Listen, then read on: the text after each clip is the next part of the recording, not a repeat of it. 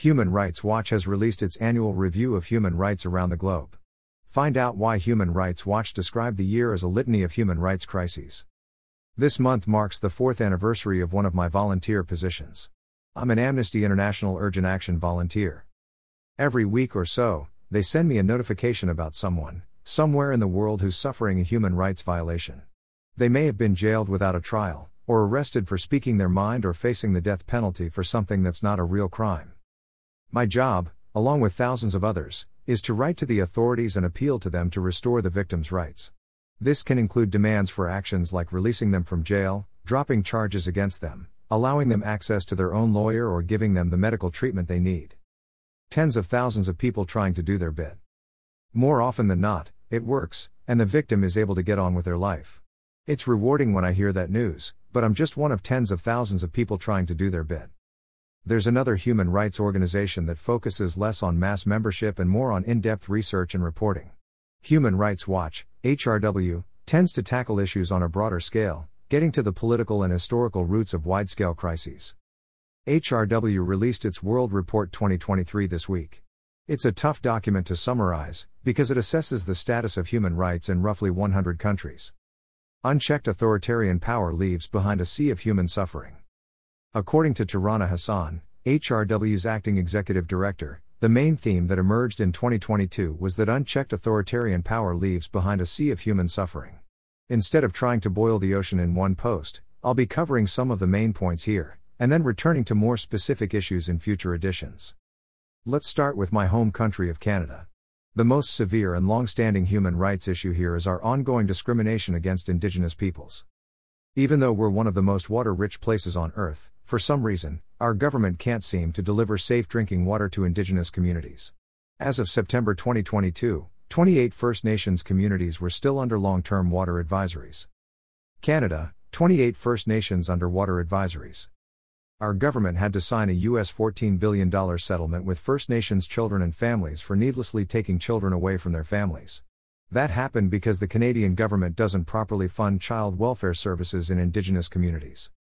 Canadians witness an impressive ceremony and fine words at the presentation of the National Action Plan on Missing and Murdered Indigenous Women and Girls, yet a performance assessment in June of 2022 called its actual implementation a failure.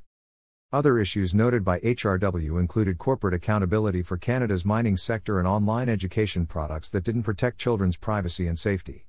Our government is also dragging its feet on the case of 4 Canadians imprisoned in a Kurdish-held part of northern Syria.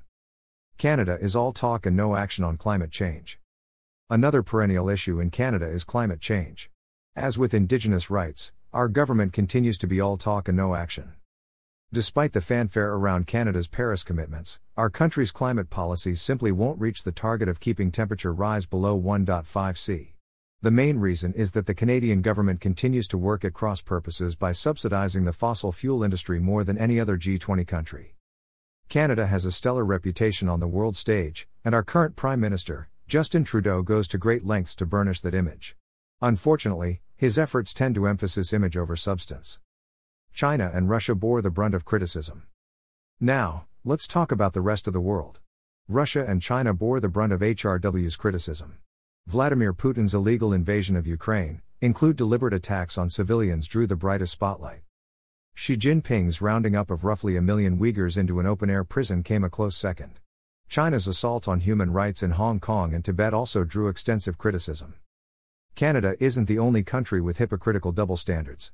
Joe Biden pledged to make Saudi Arabia a pariah state when he was running for president, but then gave the murderous Mohammed bin Salman a friendly fist bump when they met in person. Pakistan said nothing about China's treatment of Muslims. Pakistan made a grand display of opposing human rights abuses against Muslims in nearby Kashmir. However, since it has close ties to Xi Jinping's China, it said nothing about the treatment of the Uyghurs and other Turkic Muslims living in Xinjiang. Executive Director Hassan makes an excellent point about why countries end up facing human rights crises in the first place. She describes a vicious cycle in which governments fall short of their legal obligations to protect their citizens. Inevitably, those citizens find ways to protest and even rebel, leading to even more abuse from the government. That generates more resistance, leading to more oppression, and so on. Litany of human rights crises.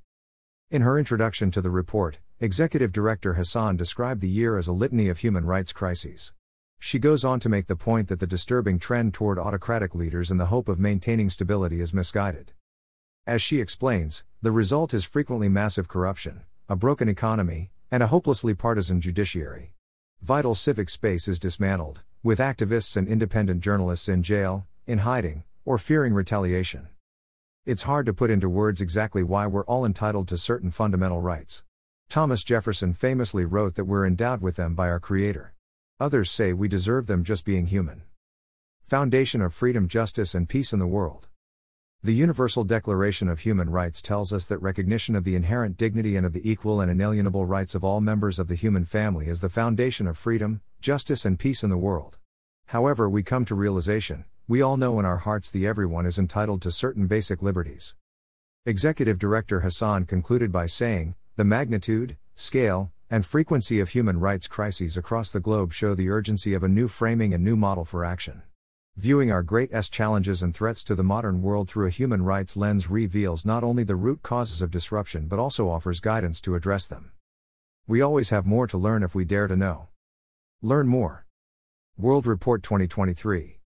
Human Rights Watch, World Report 2023, Events of 2022. Indigenous rights debated while First Nations lack safe water. UN report cites serious human rights violations in China. Healthy environment a human right, UN declares.